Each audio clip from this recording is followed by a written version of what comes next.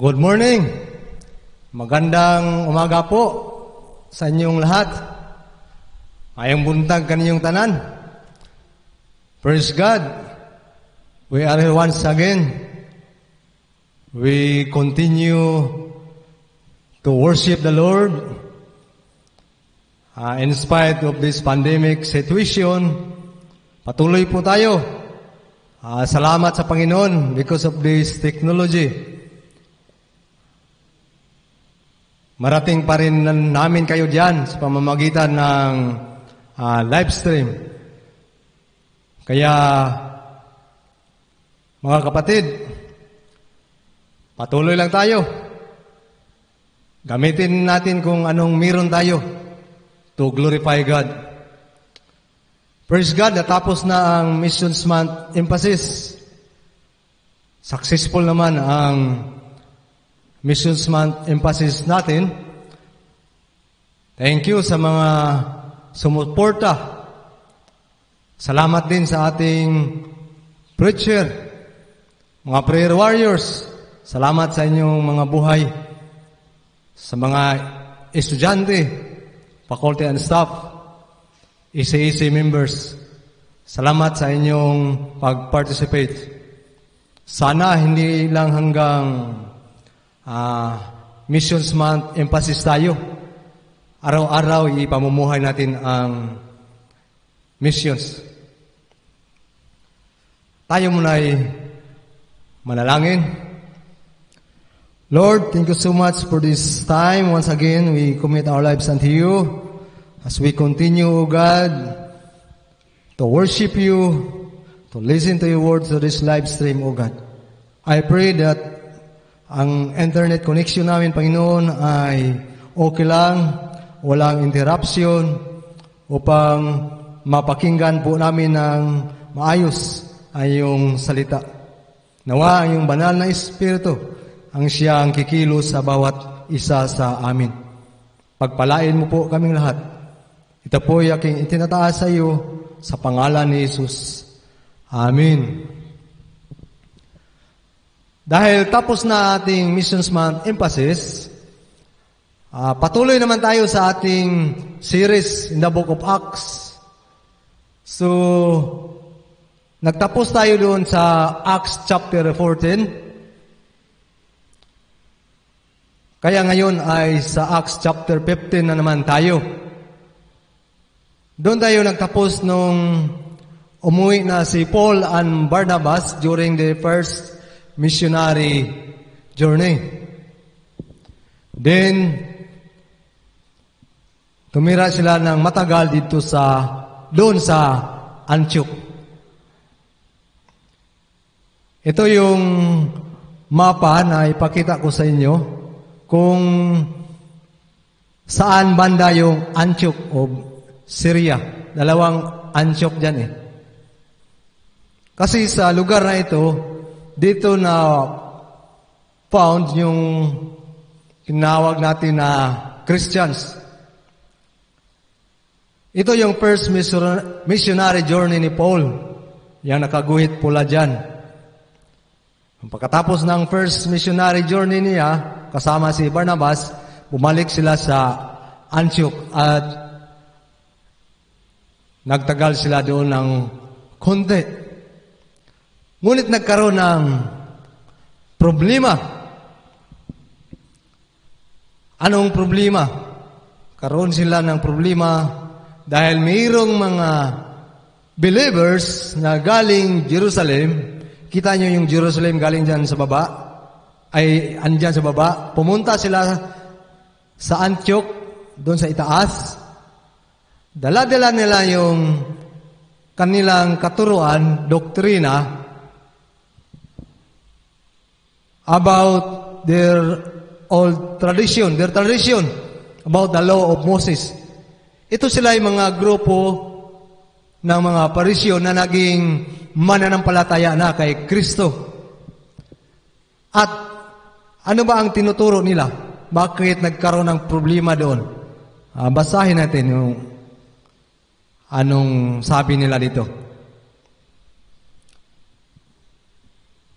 Some men came from Judea to Antioch and started teaching the believers, "You cannot be saved unless you are circumcised, as the law of Moses requires." Paul and Barnabas got into a first argument with them about this, so it was decided that Paul and Barnabas and some of the others in Antioch should go to Jerusalem and see the apostles and elders about this matter. Nagkaroon ng debate dito o argumentation dahil iba yung tinuturo nila sa tinuturo ni Paul. Dahil gusto nilang pasundin ang mga Gentiles sa batas ni Moses na binigay sa kanila. Kailangan daw silang ma-circumcise upang maligtas. At dahil hindi sila magkasundo, ang solusyon ay they agreed to go to Jerusalem to settle about this matter, this issue. During that time, Jerusalem was the home base of the apostles and elders. Andun yung mga apostolis sa Jerusalem. Then going to Jerusalem, dumaan pa sila sa Phoenicia and Samaria and encouraged the believers there and giving the report about Gentiles who believe in Jesus. Kaya masaya rin ang mga believers na nadadaanan nila. Kasi kung sa mapa na pinakita ko kanina, daanan yung Phoenicia at Samaria bago pa sila makarating sa Jerusalem. At nung andun na sila sa Jerusalem, sa harap ng Jerusalem Council, parang General Assembly din nila ito noon. So, Paul and Barnabas gave the reports about the Gentiles who believe in Jesus and receive the Holy Spirit. So, nag-report sila kung ano nangyari sa kanilang ministry. And then some of the believers who came from the group of Pharisees stood up, tumayo din, and they gave their strong position about circumcision and the law of Moses. Alam naman natin itong mga Pariseo, masunurin talaga ito sila sa batas ni Moses. Kaya nung naging Christ believers na sila, ganun pa rin ang kanilang practices. Sumusunod pa rin sila. Ang masaklap lang ay ipinipilit nila sa mga Gentiles believers yung kanilang tradisyon, yung law of Moses na dala-dala nila. Kaya nagkaroon ng problema. At nakinig naman ang mga apostoles at mga elders sa kanilang position. There was a long debate among them. Hindi ko lang alam kung gaano katagal ang debate. Parang sa General Assembly din ba? Para ito ang unang pinakamatinding debate among them, Christians. And after a long debate, Peter stood up. Pagkatapos ng mahabang debate, tumayo si Pedro. And he told his experience with Gentiles who believe in Jesus. At mabasa natin yan dito sa verse 7. After a long debate, Peter stood up and said, "My friends, you know that a long time ago, God chose me from among you to preach the good news to the Gentiles, so that they could hear and believe. And God, who knows the thoughts of everyone, showed His approval of the Gentiles by giving the Holy Spirit to them, just as He had to us." So, nagpatuloy si Pedro. He made no difference between us and them. He forgave their sins because they believed. So then, why do you now want to put God to the test by laying a load on the backs of the believers, which neither our ancestors nor we ourselves were able to carry? No, we believe and are saved by the grace of the Lord Jesus as they are. So ito yung ipinaliwanag ni Apostol Pedro. At ang tinutukoy niya siguro dito na Gentiles ay yung si Cornelius at ang kanyang family, kanyang household. Dahil nakita mismo at na-experience mismo ni Peter kung ano ang ginawa ng Diyos sa buhay ng mga Gentiles. At ang Holy Spirit na binagay din ng Diyos sa kanila. Kaya ito ang sabi ni Pedro. Kaya brethren, from the statement of Peter, I learned 4 things. 4 na bagay na importanteng malaman natin at maintindihan. At I call these things the common ground of our belief or beliefs.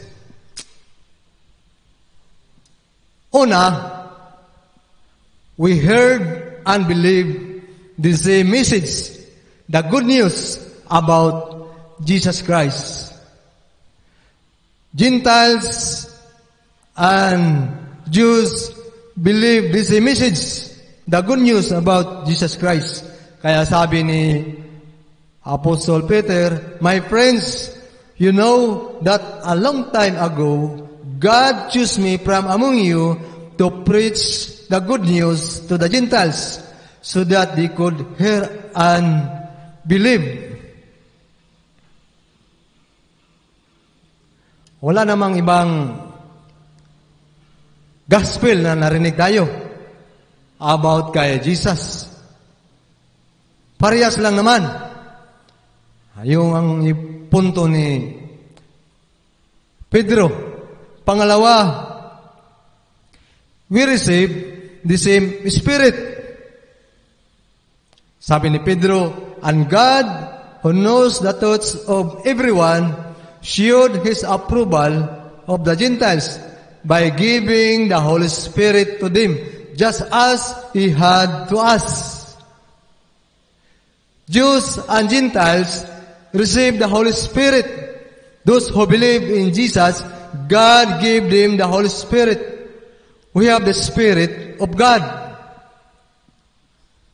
Kaya, na-circumcise man sila o hindi na-circumcise, sumunod man sila sa batas ni Moses o hindi man sila sumunod sa batas ni Moses, God gave them the Holy Spirit.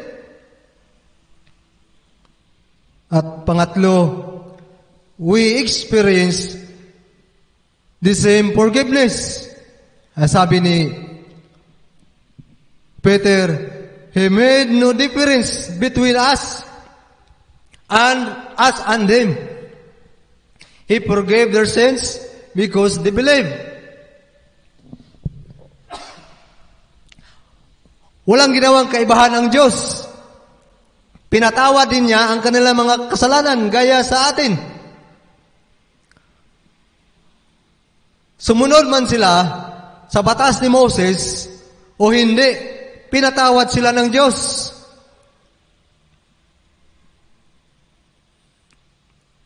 Kaya, ano pa ang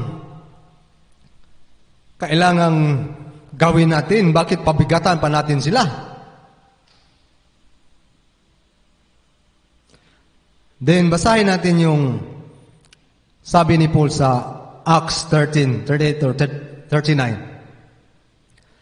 All of you, my fellow Israelites, are to know for sure that it is through Jesus that the message about forgiveness of sins is preached to you.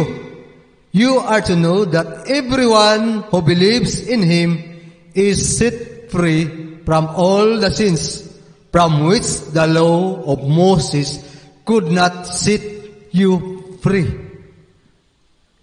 Sabi pa ni Pablo, hindi naman patawad yung law of Moses.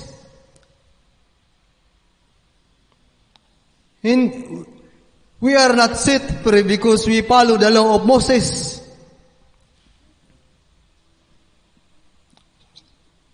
Yan ang sinabi ni Apostle Paul. And lastly, we are the same, saved by the grace of the Lord Jesus. Ito yung sabi pa ni Pedro. So then, why do you now want to put God to the test by laying a load on the backs of the believers, which neither our ancestors nor we ourselves were able to carry? No! We believe and are saved by the grace of the Lord Jesus, just as they are. The point of Peter here, no need to argue about their faith, no need to argue about their salvation. How much more no need to require them to obey the law of Moses, particularly to be circumcised in order to be saved. Kaya, ito yung position ni Apostle Peter. At ito rin yung sinabi ni Apostle Paul in Galatians 5 verses 1 to 6. Sabi niya pa doon sa mga taga-Galatians, freedom is what we have. Christ has set us free. Stand then as free people, and do not allow yourselves to become slaves again. Listen, I, Paul, tell you that if you allow yourselves to be circumcised, it means that Christ is of no use to you at all. Once more, I warn any man who allows himself to be circumcised that he is obliged to obey the whole law. Those of you who try to be put right with God by obeying the law have cut yourselves off from Christ. You are outside God's grace. Mas matindi pala ito.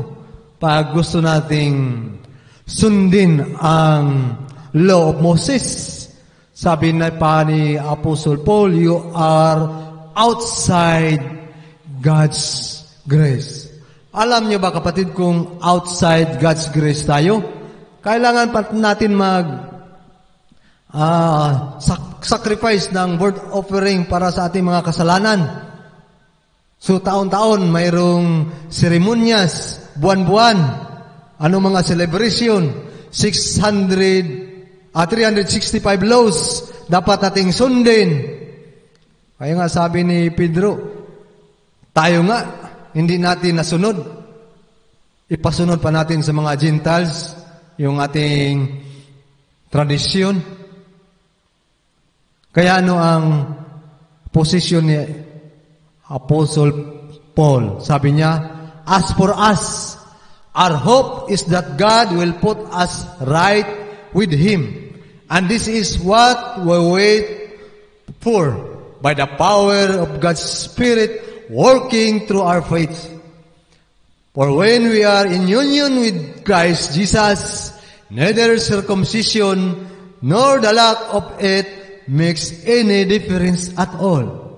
What matters is faith that works through love. Yun ang maganda, mga kapatid. At pagkatapos naman ni Pedro magsalita, Si Barnabas at Paul naman ang nag-report tungkol sa mga milagro at miracles and wonders na ginawa ng Diyos sa mga Gentiles sa pamamagitan nila. Kaya mas lalo silang tumahimik, yung mga opposition o yung mga nakipag-argue na dapat ma-circumcise yung mga believers Gentiles upang ma-save. Pagkatapos ni Pedro ipaliwanag ang kanyang posisyon, pagkatapos ni sabihin ni Paul and Barnabas ang mga miracles and wonders, tamimi sila. Kaya si James naman ang nagsalita. He gave his opinion. Ano yung opinion ni James? Sabi pa niya, "It is my opinion," James went on, "that we should not trouble the Gentiles who are turning to God. Instead, we should write a letter telling them not to eat any food that is ritually unclean, because it has been offered to idols, to keep themselves from sexual immorality, and not to eat any animal that has been strangled, or any blood." Then after this, the apostles and elders, together with the whole church, decided to choose men from the group and send them to Antioch with Paul and Barnabas. So they chose Silas and Judas Barsabas.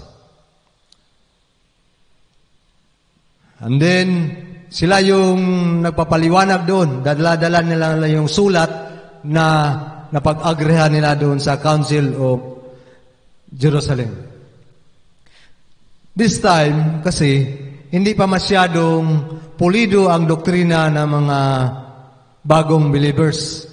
Dahil bago pa lang sila sa pananampalataya. At meron pa silang nakaugalian na sinusunod. At yun ay ang batas na binigay ni Moses para sa mga Hudiyo.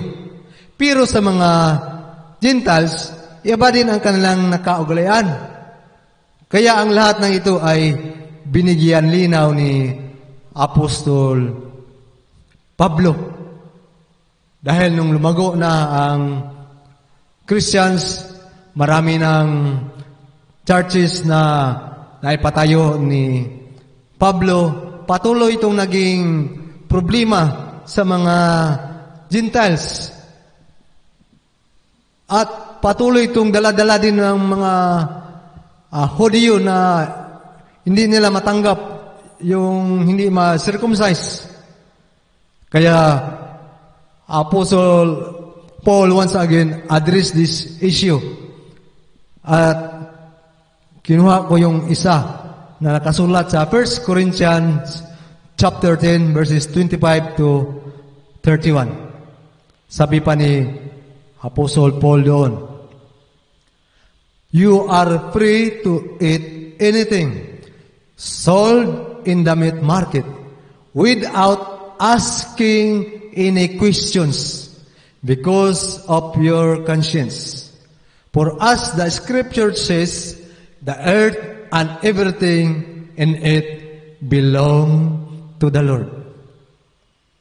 If an unbeliever invites you to eat a meal and you decide to go, eat what is set before you without asking any questions because of your conscience.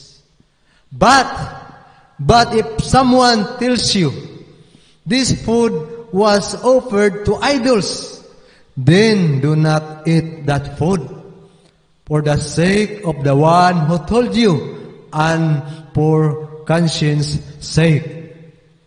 That is not your own conscience, but the other person's conscience.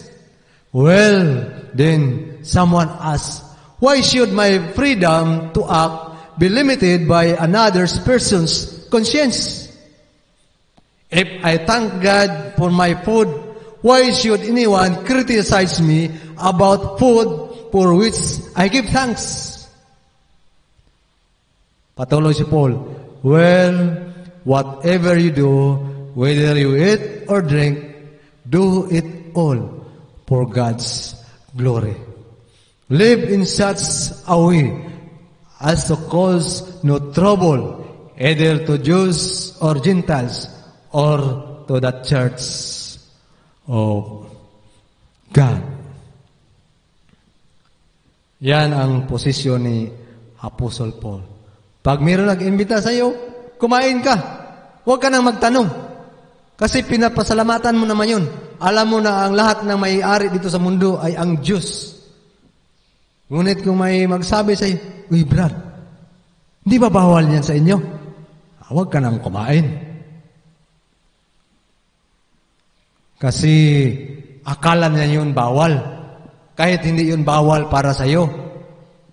Not for your conscience, but for His conscience.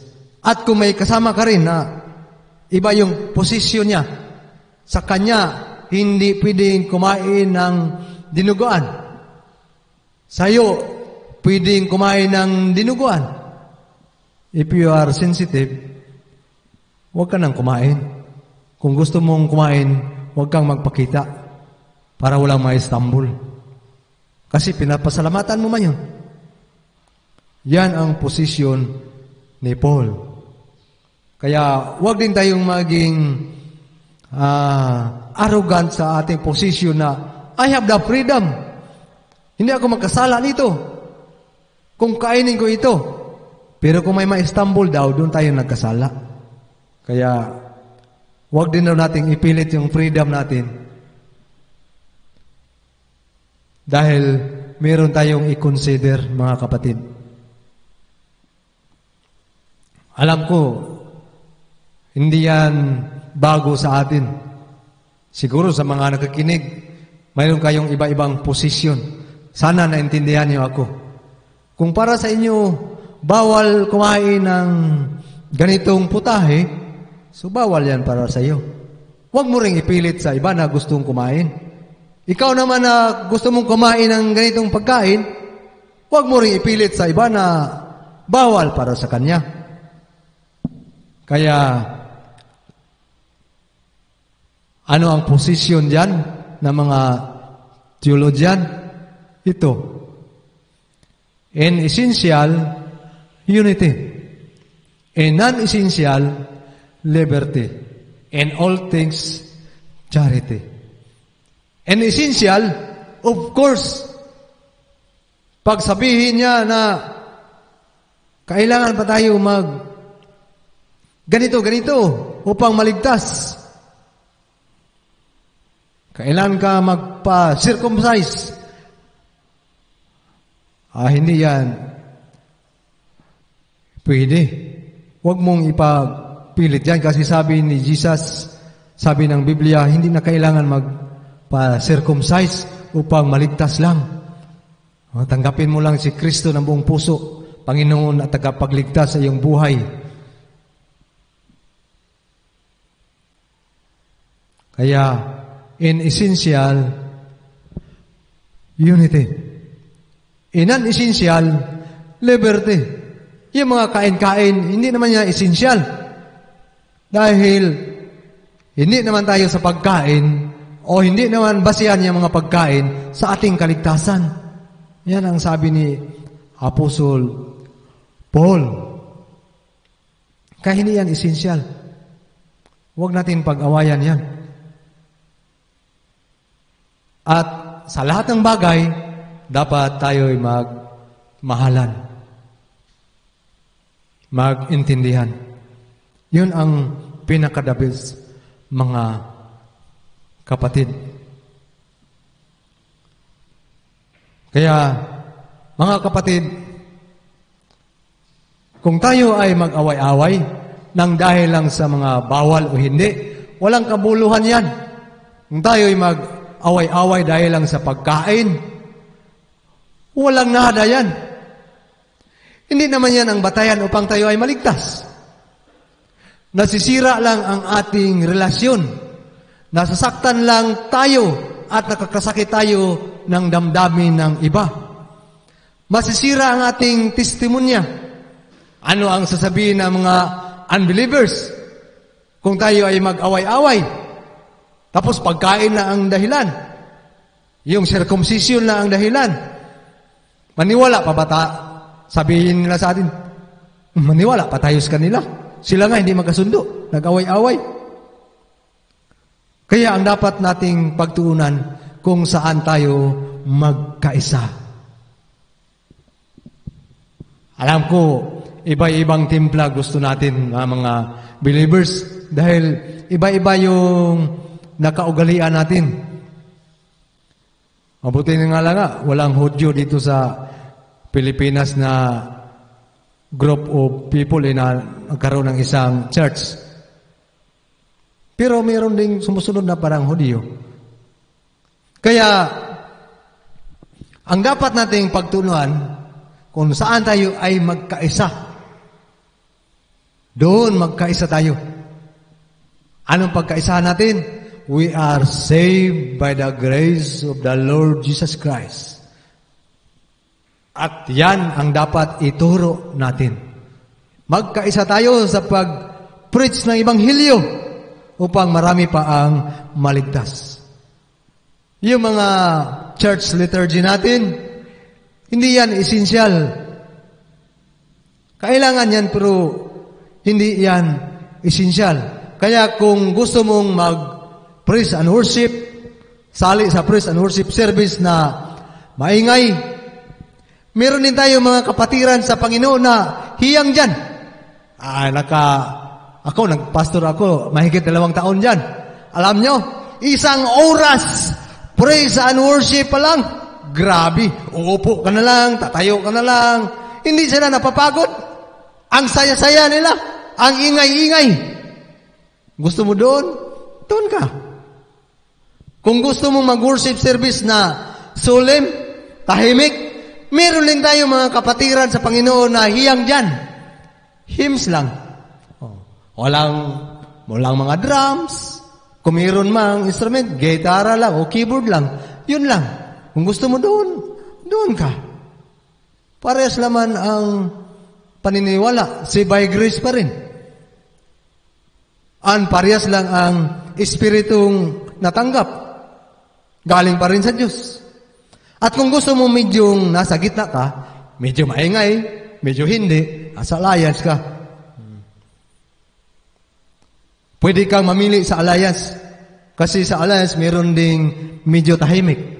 Gusto mo medyo tahimik? Ako, nakapunta ako sa mga ilang alliance church na medyo tahimik.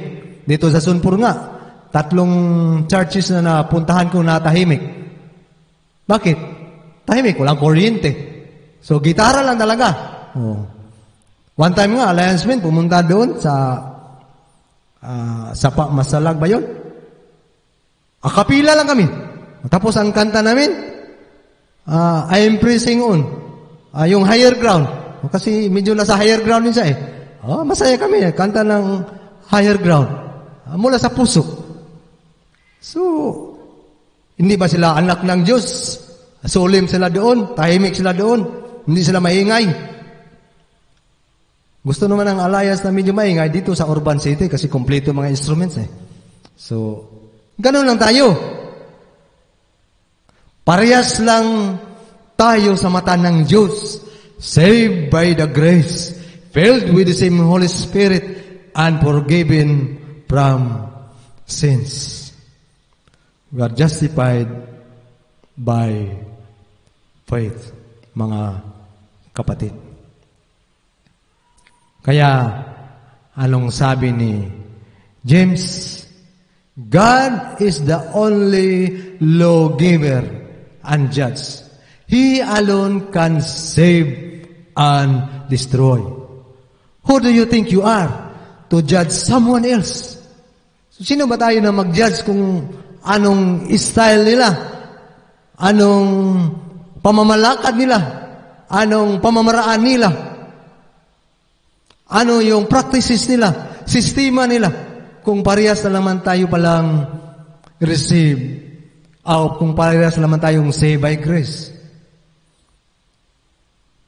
What is good if you win the argument, but you lose the soul? Magaling tayo makipagdebate sa mga doktrina natin. O nanalo tayo. Talo sila.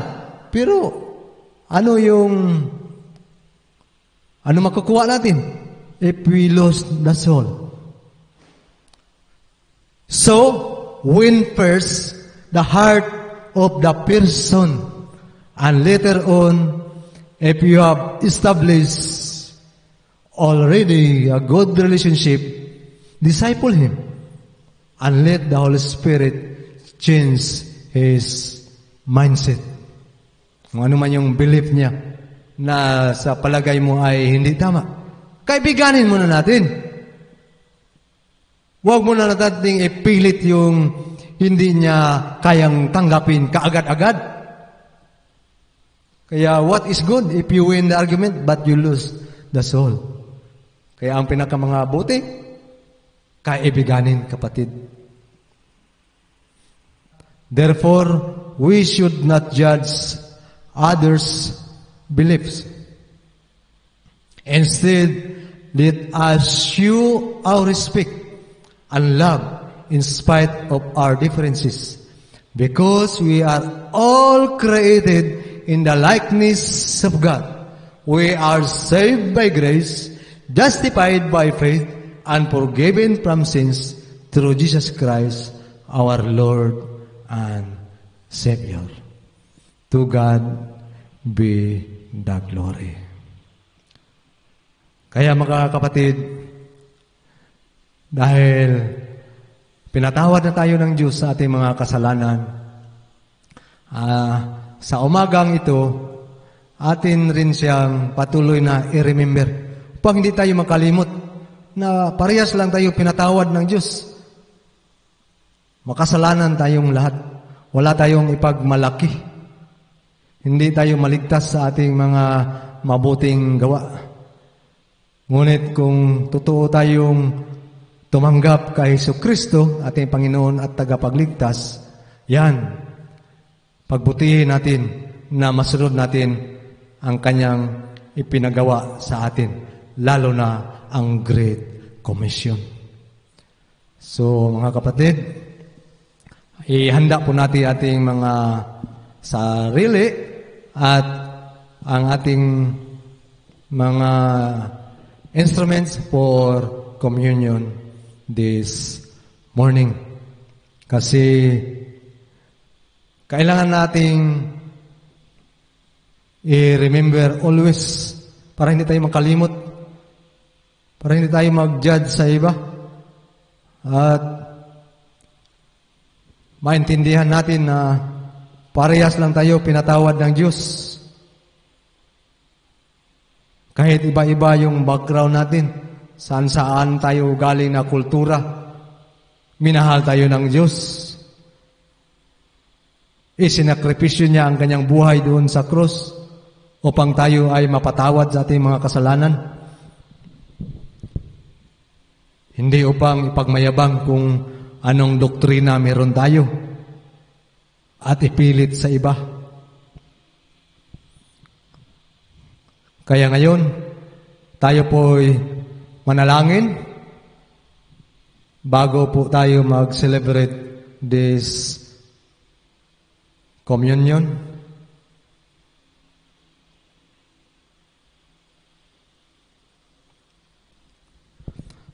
Father God, thank you so much po sa iyong pag-alaala sa amin. Lord, ikaw lang po ang nakakaalam higit ng lahat kung ano talaga ang tama naming gawin. Kaya po, itinataas ko po sa iyo. Nanawa, bigyan mo po ang lahat na mga nanampalataya sa iyo ng pag-intindi na we are saved by the grace of our Lord Jesus Christ. We receive the same Spirit We are all forgiven. So no need to judge others, to argue about the non-essential things. And Lord, this time, we remember what you have done on the cross before. Through these elements, through the blood and the bread that represents, through the wine that represents your blood and the bread that represents your body, we commit this unto you. May you bless this as we continue to partake this element. In Christ's name, Amen. Kaya kung handa na po kayo mga kapatid, akin pong basahin ang sinulat ni Apostol Pablo.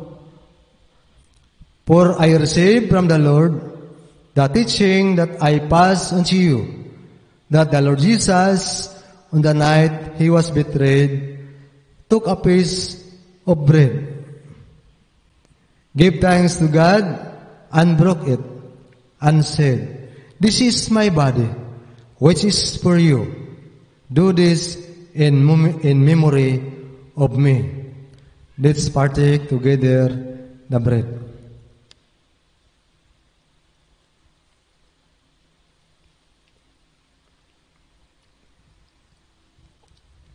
In the same way, after the supper, he took the cup and said, This cup is God's new covenant, sealed with my blood. Whenever you drink it, do so in memory of me. Let's drink together.